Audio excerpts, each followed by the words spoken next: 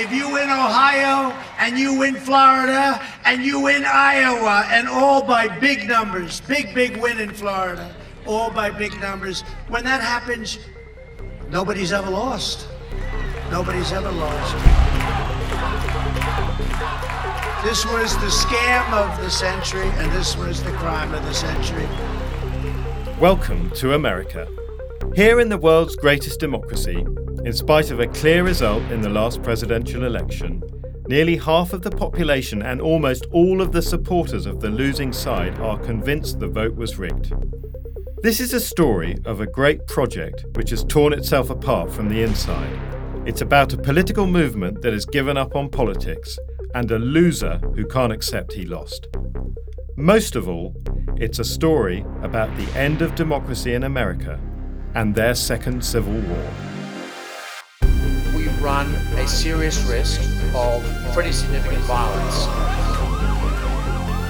January 6th, 2021. This was their American Revolution. This isn't going away.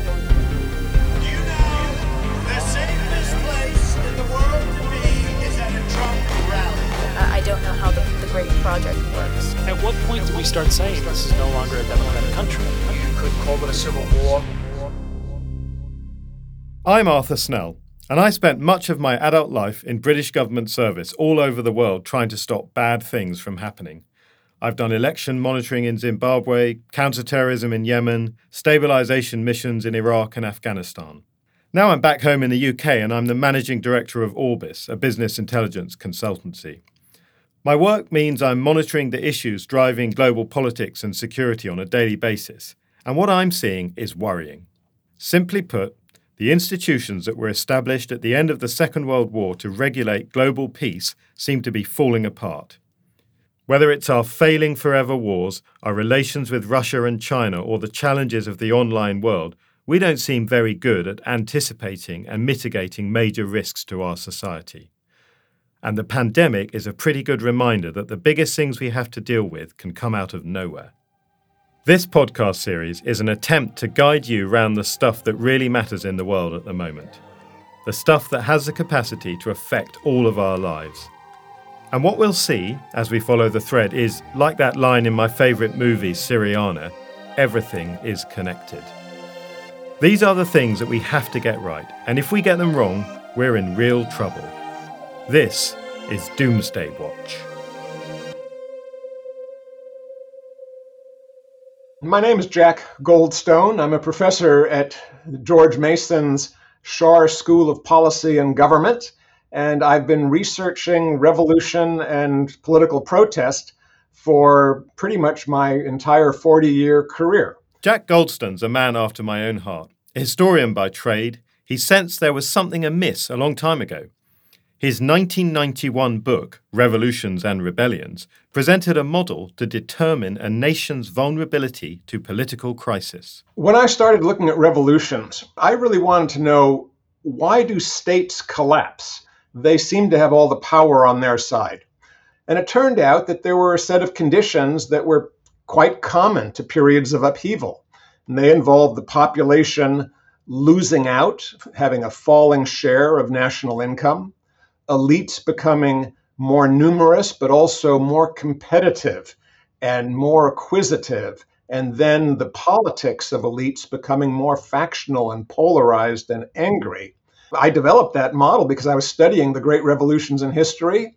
I was kind of stunned to look around and realize, boy, these similar conditions actually seem to be underway in the United States and the other advanced capitalist countries. So much so that when you run these indicators for the 2010s and the 2020s, it looks now like we're getting to levels of underlying volatility that we haven't seen since the 19th century.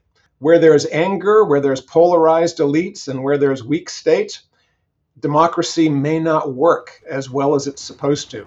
And so, yes, even democracies can have violence and fall into some kind of upheaval or even civil war.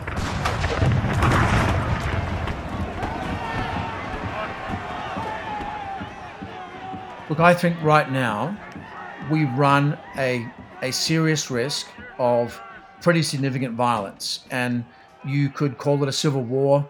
You could call it an insurrection or an uprising. The term you use is perhaps less important than the reality, which is we could see sporadic but quite severe violence in large parts of the US in the next, say, 2 to 4 years. That's David Kilcullen. I first met David more than 15 years ago when I was running the Foreign Office Counter-Extremism programme. Since then, our lives have followed similar paths: Iraq, Afghanistan, Saudi Arabia. David has battled insurgents as an Australian infantry officer. He's got a doctorate in counterinsurgency and was America's chief counterterrorism strategist. He was the brains behind the Iraq surge and is probably the world's leading expert on counterterrorism and counterinsurgency. This is a man who knows a thing or two about failed and failing states. And one of the things that he's observed is a lot of the failing is invisible. I've seen this too. In Yemen, back in the early 2000s, people used to say to me, "This is a state failing in slow motion." But Yemen still had many of the features of a normal country, albeit a very poor one.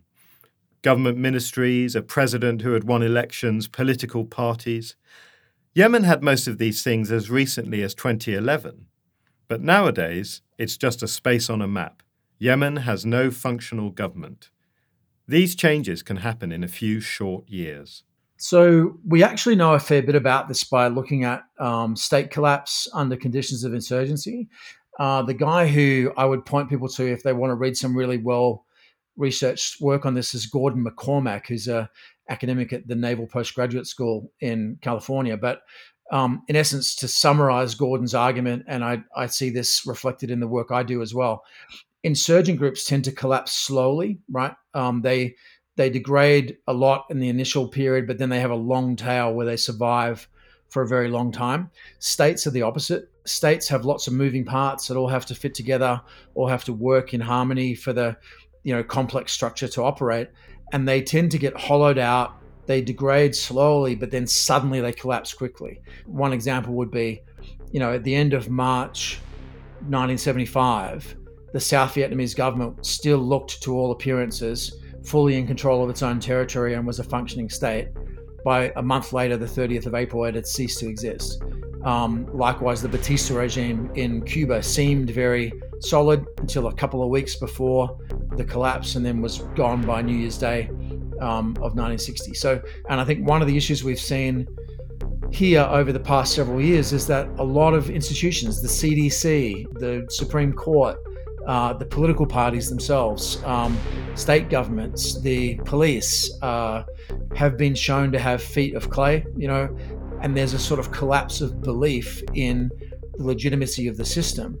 And the fact that big tech firms and the mainstream media are censoring dissent and preventing people from having the discussions about that doesn't make the problem go away. It just pushes it underground, so that as a result, that collapse of confidence is continuing behind the scenes. So you end up with this sort of facade of normality and facade of permanence, but it only takes a big enough shock or a widespread enough turbulence to just cause rapid collapse.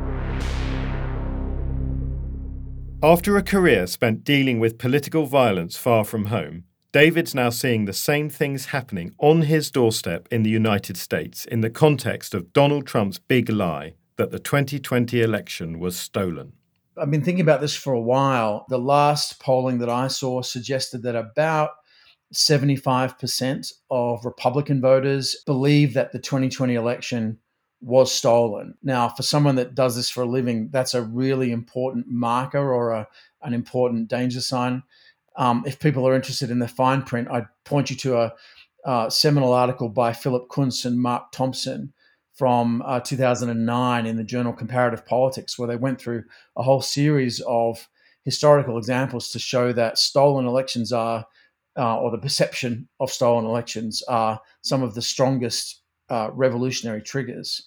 That's my sort of main issue right now, is that, if you believe the election was stolen, you therefore believe by definition that the Biden government is an illegitimate usurper regime.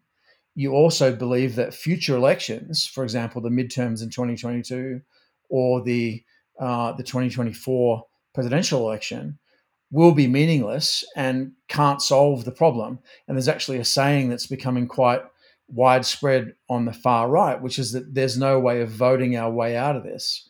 And that's pushing a lot of people toward a belief that some kind of violence or secession or nullification of the federal government is the way forward. And I've identified a number of flashpoint regions across the country based on simply mapping where we know that there are right-wing militia groups within about 25 miles of a left-wing militia group. Pacific Northwest, the Chicago region, Kansas, Missouri area, the greater Appalachian mountain chain on the eastern side of the country, a couple of places down near the southern border. And one of the big lessons that I learned from watching what happened last year was that I was significantly underestimating the willingness of groups to travel in order to fight other groups. If it spills over into a nationwide level of crisis like we saw last year, I think if that happens, the capacity of the federal government to deal with it is going to be pretty limited. And I think that's where you see it spiral out of control. So, how did we get here? This goes all the way back to the foundation of America itself, a battle between two ideals: a land built on life, liberty, and the pursuit of happiness, and another parallel America, one built on slavery, violence, authoritarianism, and paranoia. America's Civil War in the 1860s might have ended the institution of slavery, but anti-democratic forces weren't defeated. They were empowered, given a deal. So-called Jim Crow laws ensured that black people in Southern American states were excluded from any kind of political power. As the 19th century gave way to the 20th, the paranoid, violent racists in American society began to emerge back into the open. Southern states were segregated societies, and an America First strand of fascism reared its head in plain sight. This fascism remains a poison in parts of American society today. In the late 1960s, the Republican Party made a stark choice, paving the way for the discord and disarray of the modern era. In 1968, Richard Nixon defeated Governor George Romney, father of Senator Mitt Romney, for the party's presidential nomination, using rhetoric of law and order as a form of dog-whistle politics, scraping the barrel of America's divided past in a calculated strategy to secure power. And to those who say that law and order is a code word for racism, there and here is the reply. A lot of this story starts in the 1960s, when the Democrats got behind civil rights. Terry Boughton is an associate professor of history at the University of Maryland, Baltimore County, and the writer of Taming Democracy, A History of America Since the Revolution. Republicans using the Southern strategy, which was about appealing to the white working class voters and Southern whites to try to peel them off of the Democratic Party. Using racist appeals, because economic appeals weren't going to work because the Republicans were all about tax cuts for the wealthy and eliminating social programs that a lot of the white working class benefited from. Then there's also looking at the rise of social movements in the 70s. So the rise of the women's movement and the rise of a gay rights movement. And to the extent that those movements and the goals of those movements have been adopted by a political party, it's been the Democrats. And so people who opposed and saw all of these changes, right? The secularization of society and the embrace of gay rights and the embrace of women's rights and the embrace of Black rights or Chicano rights or whatever, right? As it was called at the time in the 70s, became objects of resentment. And the thing is, these groups realize they're losing. They're losing the culture. Corporate America has gone with a multicultural society, the multicultural future. And so there is this sense of the world is dying, everything is changing, our world is dying, this is our last chance. What's happening is the culmination of a number of long-term trends, but both political and demographic, and changes in the United States. Whether we use fascism or authoritarianism, the underlying question is that didn't the founding fathers put some safeguards into the Constitution to prevent that kind of thing, right? To prevent all of the abuses of power that we were seeing. And the answer is no. America's founding fathers created the chief executive with great power, but few checks. And it wasn't an oversight that this was by design. which may seem ironic given that the American Revolution was breaking away from monarchy, that one of the main complaints was that, the autocratic power of colonial governors. And so you would think it would be the opposite, but in fact it wasn't. What they wanted was a powerful national government that could strip powers away from the states and concentrate them in a national government that they designed to be, this is the quote, like a stronger barrier against democracy. That's what they called it. But even at the time that they made this, they were warned about it, right? People saying that an unrestrained presidency like this is going to create all kinds of problems in the future. And to me, the most chilling part of it was how, like, when you read these predictions about what's going to happen, they're spot on. They explain with great accuracy the exact ways that future presidents would abuse executive authority. This isn't going away. America was built by and for the white Christian people of this nation. Very fine people on both sides. One of the ways to view the Trump era is to view it as the dying gasp, I hope, of a worldview that was fundamentally thrown into disarray when Barack Obama became president, which is to say, this country that has a history of extraordinarily awful racial oppression baked into its sort of DNA from its inception has also then come to terms with the fact that in 2008, a black man was elected president of the United States. Professor Brian Klaas is a Washington Post columnist, host of the Power Corrupts podcast, and expert on despotism and dictatorship. The backlash that wrought was an open embrace of racism of a kind that was always there before Trump, but was simmering beneath the surface, I would say. And what Trump did was he said, it's time to come out, right? It's safe to come out. And you had that moment in Charlottesville in 2017 where those photos of the white supremacists marching through the streets, chanting horrible slogans and so on. The thing that was most striking to me about that photo was that they weren't wearing hoods, right? I mean, the hoods have always been there. The people who wear the hoods have always been there in the United States. They felt that they didn't need to wear them anymore. The manipulation of voting systems to make it harder for likely Democrat voters to cast a ballot seems to be one of the core elements of the modern Republican strategy, all the while falsely claiming that the other side is rigging elections. To me, this is the fundamental crux of the problem of American democracy right now. In order to get reelected as a Republican in 2021, you basically have to position yourself as a race-baiting authoritarian. And the reason for that is because the primary system is utterly broken, and it encourages a small level of turnout, which ends up meaning the extremists vote and normal people don't. You look at Republican presidents who've actually won power, they often win the Electoral College without winning the popular vote. So in that situation where you have this massive disparity, there's a built-in incentive for Republicans to pursue minority paths to power. I think that there is a clear line in the sand that has been drawn.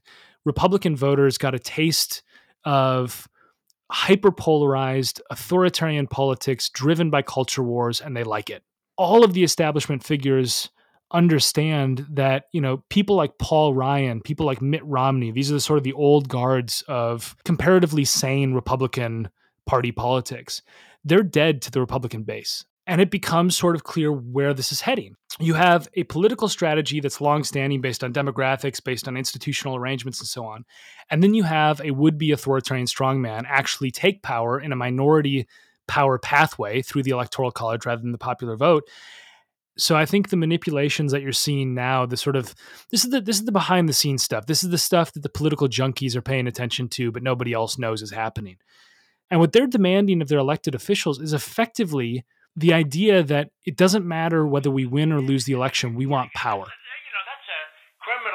That's a criminal offense. And you can't let that happen. That's a big risk. And it's in this context of increasingly extreme partisanship that Trump's Republican Party has taken the next step and decided to ignore any election result that doesn't suit them. When Trump lost the 2020 election in the state of Georgia, he tried to intimidate senior officials in the state into finding him the votes he needed. I'm notifying you that you're letting it happen. So what are we going to do here, folks? I only need 11,000 votes. Fellas, I need 11,000 votes. Give me a break. These alarming issues are being taken seriously by some of the most sober, analytical media outlets. In a front-page story for The Economist, Washington correspondent Idris Karloon details just how serious this fault line has become. I wanted to surface the risk of election subversion, or the changing of who administers elections and how they're administered, rather than the question of voter suppression, which has been the conversation that a lot of people have been animated by. And the reason for that is that it is unprecedented. Election administration used to be a fairly boring and nonpartisan issue. Americans didn't really care about who was administering their elections and which local officials were going to do it. And more importantly, the officials who were in charge of those things did not change their opinions based on who won. And I think that what we've seen in the aftermath of the 2020 election is that actually this is the new nexus of extreme partisanship and extreme polarization. And that's concerning. It's concerning because of the people who are running to be chief elections officials in lots of states. They've endorsed the theory that Donald Trump had the election stolen from him. Obviously, that means that when they come to administer elections in 2022, potentially 2024, depending on term limits, they might do so in a way that's unfair and that's tilted to one side. And that, that will deepen the legitimacy crisis in American democracy that is already underway. A state representative in Arizona, who's now running to be the chief elections officer in that state, filed a bill that would allow the state legislature to overrule the general population vote in the state. Of course, you can imagine what scenario that would be used, but that's a warning sign. This is the culmination of decades. Trump certainly deserves a lot of the blame, but the acceleration of extreme partisanship, the deepening epistemic closure of American life as Americans no longer trust the same media, as they believe that the other side is evil and worthy of antipathy. These things have maybe accelerated because of Trump's intervention, but they certainly predate him. And controlling those forces is ultimately what is going to, I think, curtail some of these ambitions. So it doesn't feel to me like we are at 1864 election of Lincoln yet, but it's a lot closer to that feeling than I think I feel very comfortable with. I'm worried. I'm worried.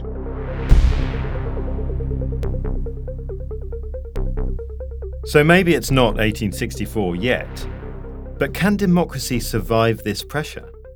This is the failing state David Kilcullen was talking about.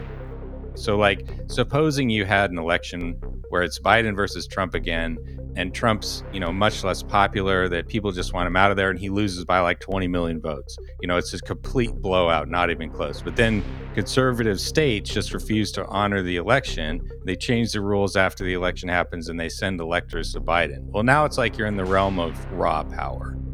Ryan Cooper is national correspondent for The Week.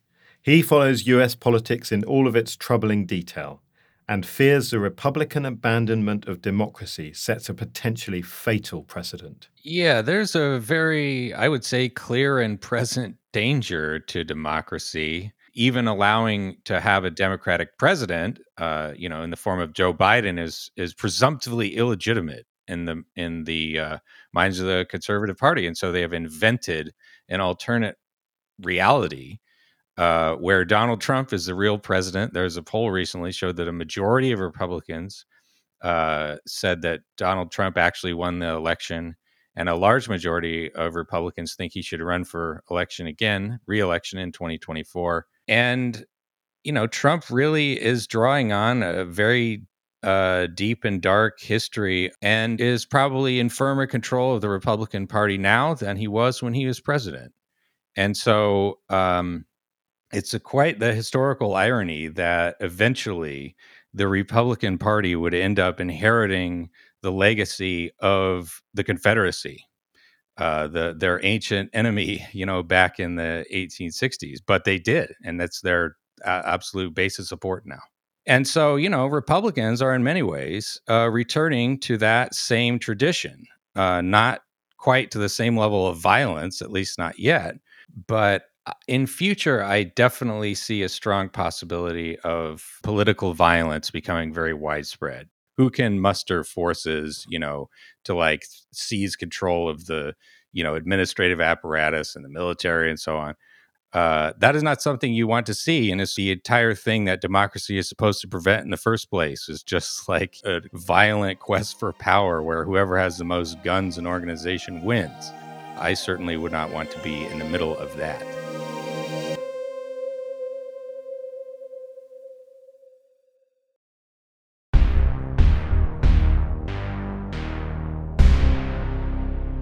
In January 2021, we got a taste of Ryan Cooper's grim predictions.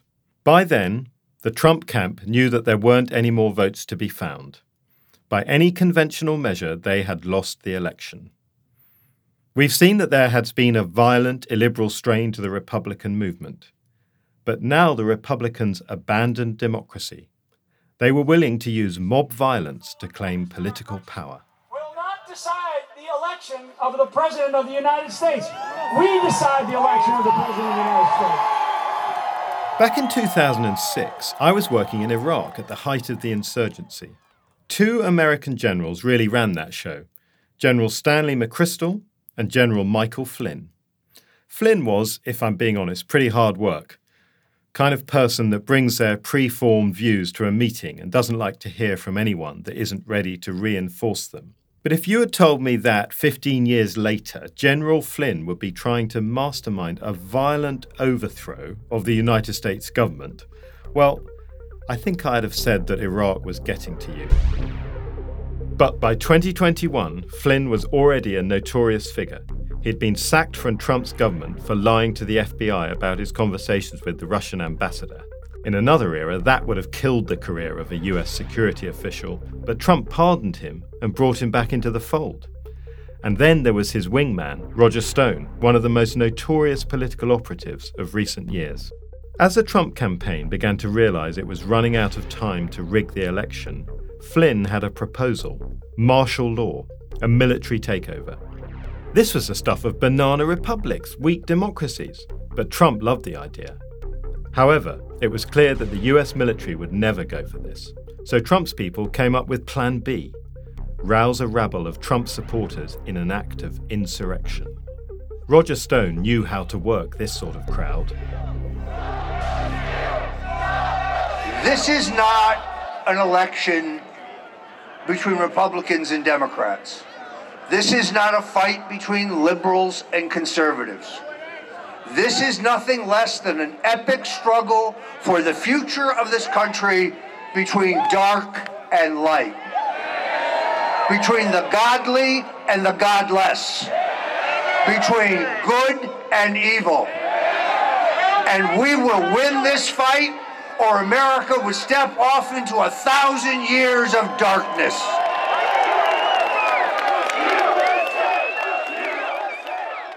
The next morning, they struck.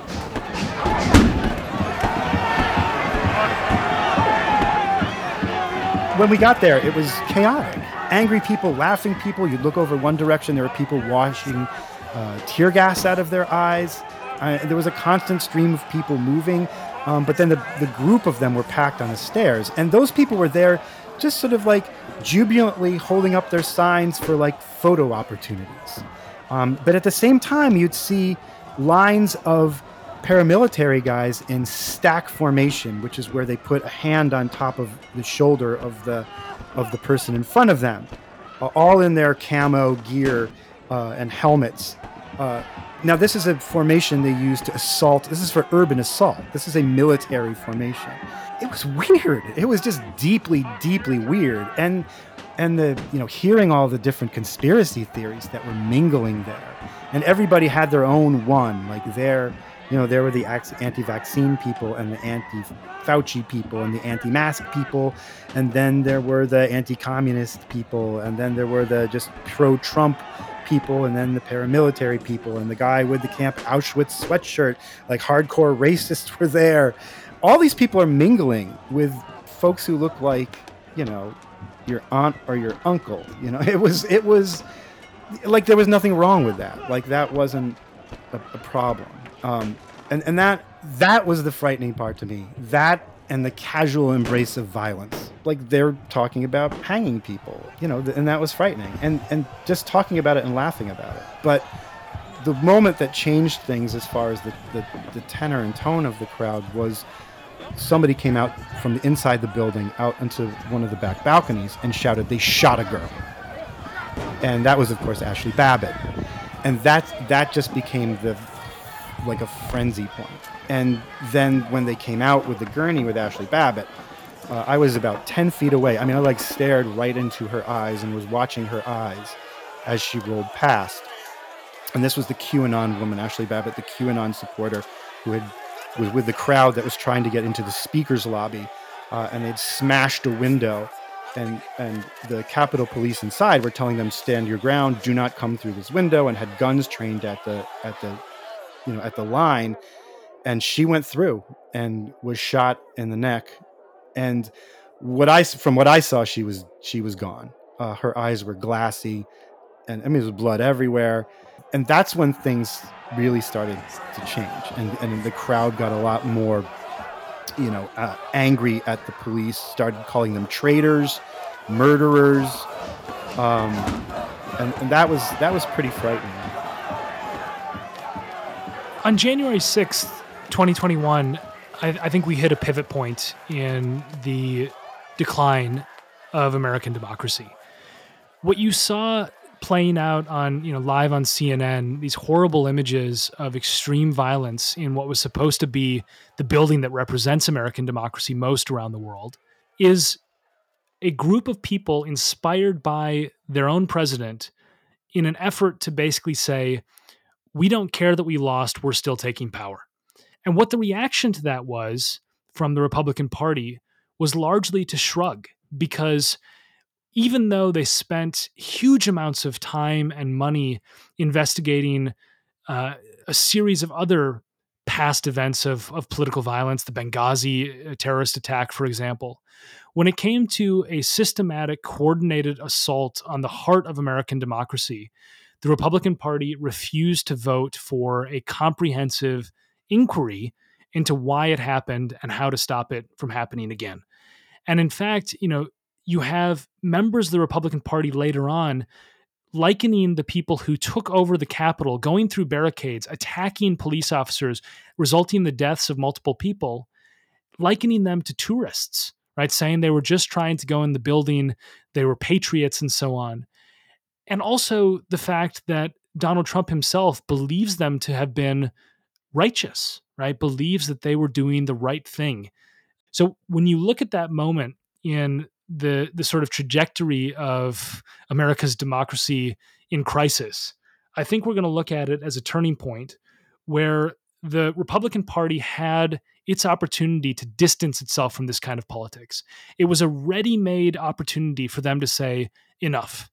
And I think because of that, the Republican Party has sort of made clear what it sees as its political loyalties, unequivocally to Donald Trump, unequivocally to a brand of political authoritarianism that leads to that level of political violence, and one that I think we won't see the last of January 6th in the United States. I'm afraid that there will be more January 6th to come, whether they're at the U.S. Capitol or around the country. I can't say, but I think that political violence will continue to be part of the fabric of American democracy for the foreseeable future. I think what was disturbing in retrospect was after we went around and we walked around the front, this was the area where they had brutalized their way in, and people who had witnessed that and who had seen that and who had cheered it on were, hours later, some of them giddy about it and talking about this as being the start of things and how, this was their American Revolution. They called it, this is our 1776. I couldn't not come. It's too important. It's too important not to come. He invited me, I had to come. It's worth taking stock here. Violent insurrections to dispute election results are not something that happens in settled democracies. And perhaps the most disturbing thing about this is the fact that, even after these extraordinary events, Trump remains the undisputed leader of the Republican Party, seemingly determined to fight the next presidential election and determined that his people run in midterms in 2022. So America continues to turn in on itself. One of the things driving all this polarization is a sense of cynicism and despondency in America, in part connected to the sense of failure over the post-9/11 era. People don't trust their government anymore. When Donald Trump announced his run for the presidency in 2015, he didn't give the usual American talk about hope and a great nation. He talked about failure, about how America wasn't winning anymore. And the start of the bit where they weren't winning was in Iraq after the disastrous decision to invade in 2003. Briefing the Night Patrol. This unit won't enter Fallujah yet, but in the coming days, the plan is to overwhelm the insurgents in the city with a major assault. This is just the beginning of a large counterinsurgency operation. David Kilcullen warned us earlier that the US was spiraling toward the realm of failed states he'd worked in.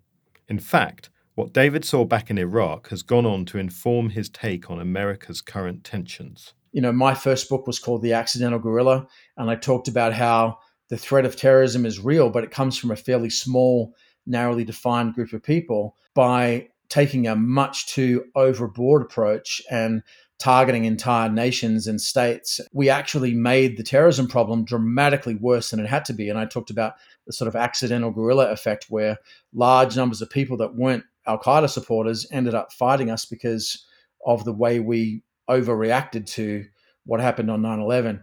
There's a risk now of a domestic accidental guerrilla syndrome. The threat is real from the right, absolutely. But to the extent that every Republican or every Trump supporter feels they personally are under threat from law enforcement or from the military, now you've got a massive recruiting base for motivated actors to take advantage of and turn this into something much more serious than we've seen today. The guy that I would point to in this is Michel Foucault, the French radical theorist of the 1970s, who talked about boomerang effects, right? So things that you do overseas to enemies overseas eventually come back, and those same techniques get applied against your own population in the homeland. And we've seen militarization of police. We've seen police forces explicitly adopting counterinsurgency theory in the way that they react to US populations. We've seen somewhere between 2 and 3 million veterans from Iraq and Afghanistan come back with a level of knowledge about how to run an urban or a rural insurgency against the American government, right?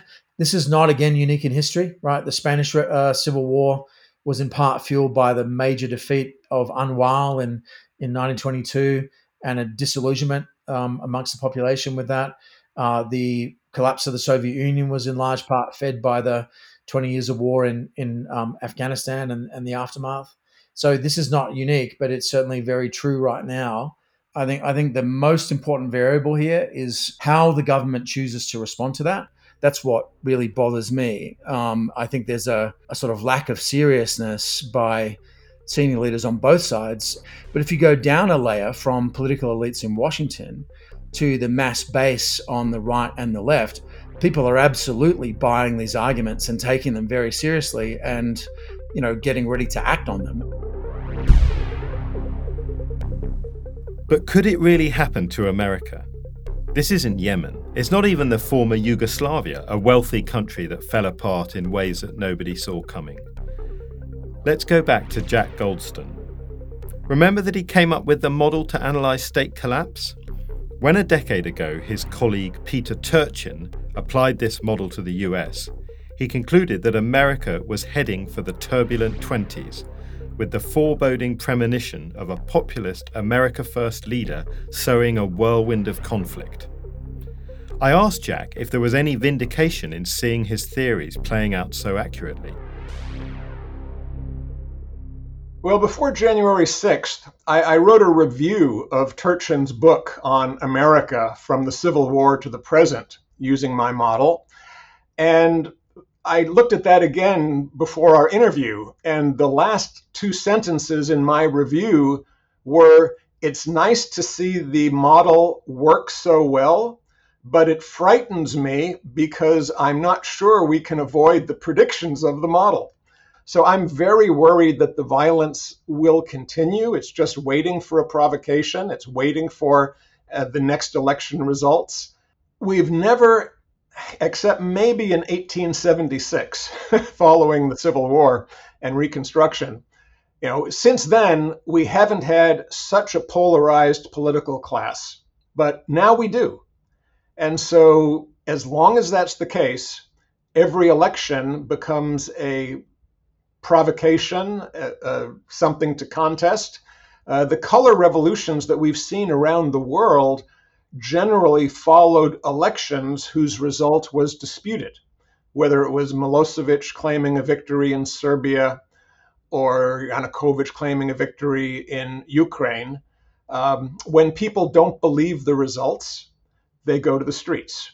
If you have one major party that says, nope, I think everything the other party does is a threat to the country, we're not going to compromise, we're not going to cooperate, we're just going to oppose them and we're going to defeat them any way we can, then you're reduced to identity politics. So you look at a country like Iraq, how do you compromise between Sunni faith and Shia faith, or between Arabs and Kurds, if both of them say, we believe we're right, you're not only wrong, but a danger to the country, so we have to stop you from coming to power? Well, that's not a recipe for democracy.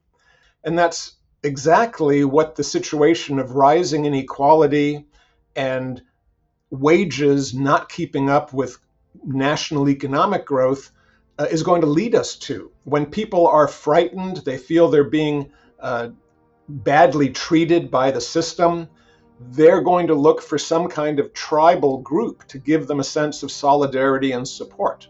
So we have to stop that. But we have a situation now where the Republican Party has essentially adopted an ethno-nationalist view. We represent the true people, and anyone else on the political opposition, they are a threat. And so sure, you're going to take up arms if you need to against those people, just as you would if there was an invading army on your doorstep trying to subjugate your country, because that's what you're being told is happening. And you have to remember, America is a country that has more weapons than people. And everybody can go down to their local Walmart or Sears and buy an automatic weapon and train to use it. It's a tinderbox. And it's not going to take much of a spark to create large violent events. And that scares me.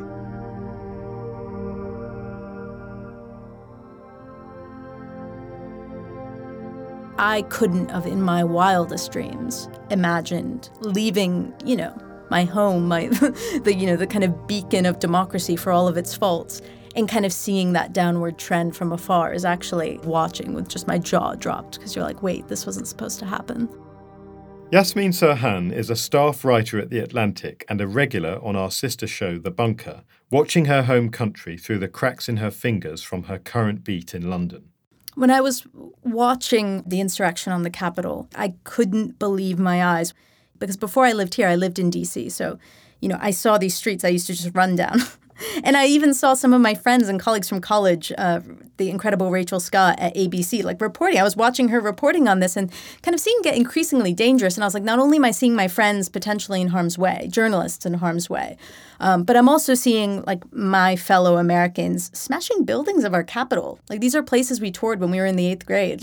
We would travel to D.C. to go and visit them. These are our spaces. They're, this is our building. What are you doing to it? You're destroying it.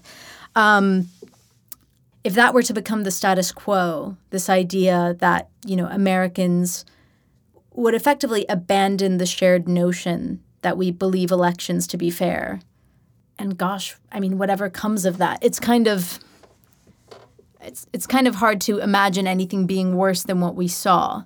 But I think those are the kind of environments that you would be in, where you think of how does a populace live with each other when we think we can't actually settle our differences and choose who elects us in a peaceful and democratic way. Where does that take you? I kind of shudder to think that it would be something that violent. But we've seen a taste of that violence, and that was just on the first attempt. Yasmeen's parents came to America from the war-torn Middle East. They and millions like them are the other America, the melting pot country that offers the opportunity and promise to people from all over the world to become citizens of a great democracy.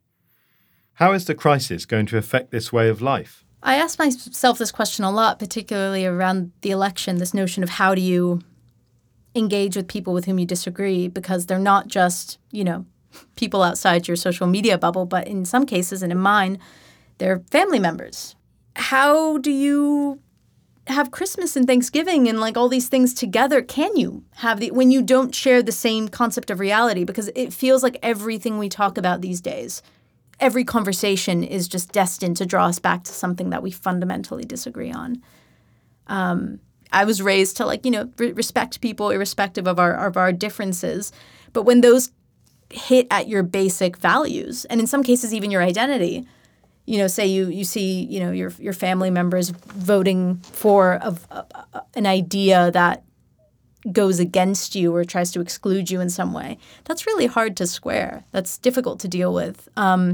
It's weird because, my parents have obviously been there for decades, and they got political asylum after the Gulf War in Kuwait. And I think that was the great promise of this country, right? This idea that you could come and be part of it and have your family there and grow your career and do all these great things. They didn't talk politics a ton when I was growing up, but I think we probably share a lot of similar views. And obviously we have conversations about things, at least my mom and I certainly do. And I think weirdly, in a way, I see her as kind of being aghast at what she's seeing, as though she wants to kind of defend the America that took her in.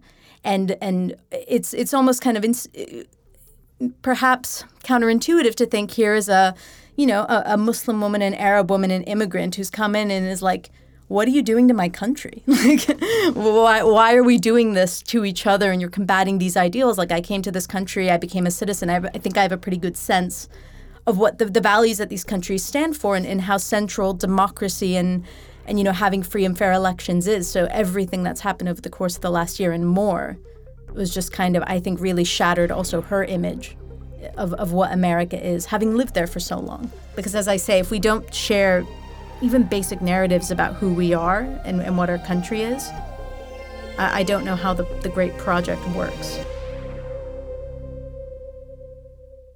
All over America, people like Yasmin's mother are asking themselves, what can be done?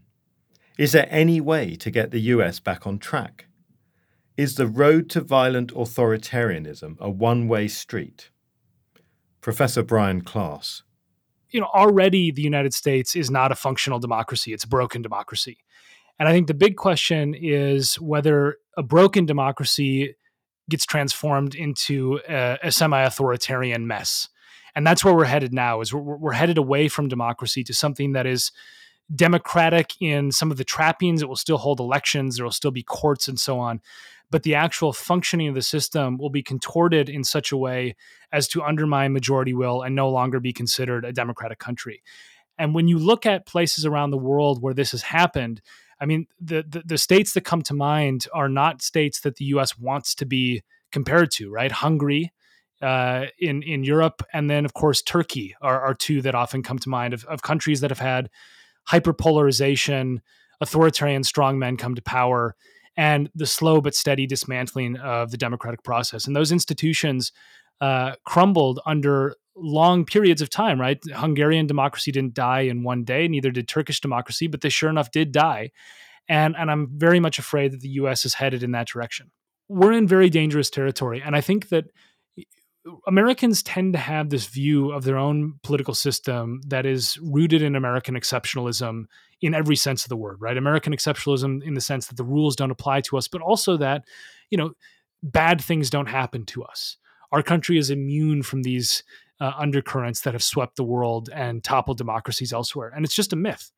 I've been warning about the dangers of Trump's authoritarianism since 2015 when he started his candidacy, because it wasn't funny. It was never funny. I mean, it was a sideshow to a lot of people back then, but this was something where for people like me who study this breakdown of democracy around the world, every single red flag was being raised for the last, 5 years. And you just sort of think, we've seen this movie before and you're not going to like the ending. How does this stop? So people who have witnessed the death of their own democracy learn a couple of lessons. One is that you need to save democracy before it dies, because it's way harder to rebuild than it is to save it when you have it. So this is a lesson for Democrats right now, which is to say, fight hard to save American democracy. Use whatever procedural methods you can that are legal and democratic to save the framework and institutions of the democratic process. And the second lesson I think that many people who witness the death of their own democracy learn is that divides about taxes and healthcare and immigration are secondary to unity around belief in democracy, which is to say, you have to have big tent politics when it comes to protecting democratic institutions. There are ideological rivalries in the United States in which there are many people who do not see eye to eye on hundreds of different policy items, but do see eye to eye in the idea that American elections should be democratic, that the process should be democratic, and that the institutions are sacrosanct. And trying to build a Democratic caucus with a small d in the Senate and in the House would be a very powerful antidote in some ways to the current authoritarian wing of the Republican Party. And so this to me is one of those break the glass moments where it's like, yes, we absolutely want to have transformative politics. We want to remedy many of the injustices, inequality, climate change, all those things that are urgent priorities for the United States.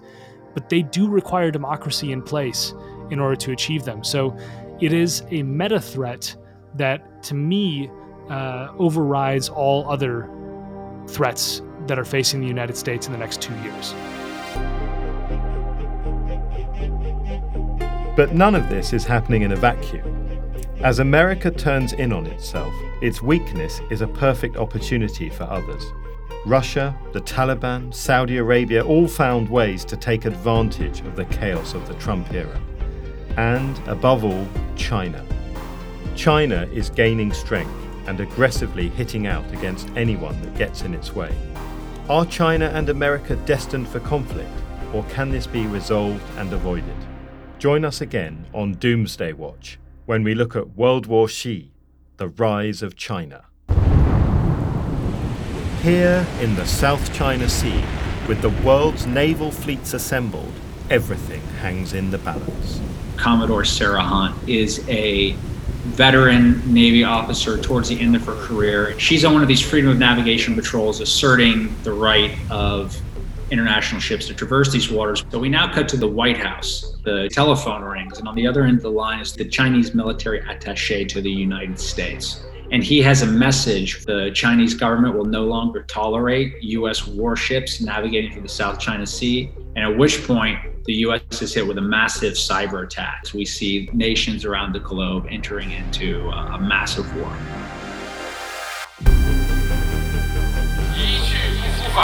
So he's making China great again? The fact is that the United States is a Pacific power. There is no winner coming out of this kind of clash. Peaceful reunification of Taiwan is very, very unlikely. It is definitely a flashpoint.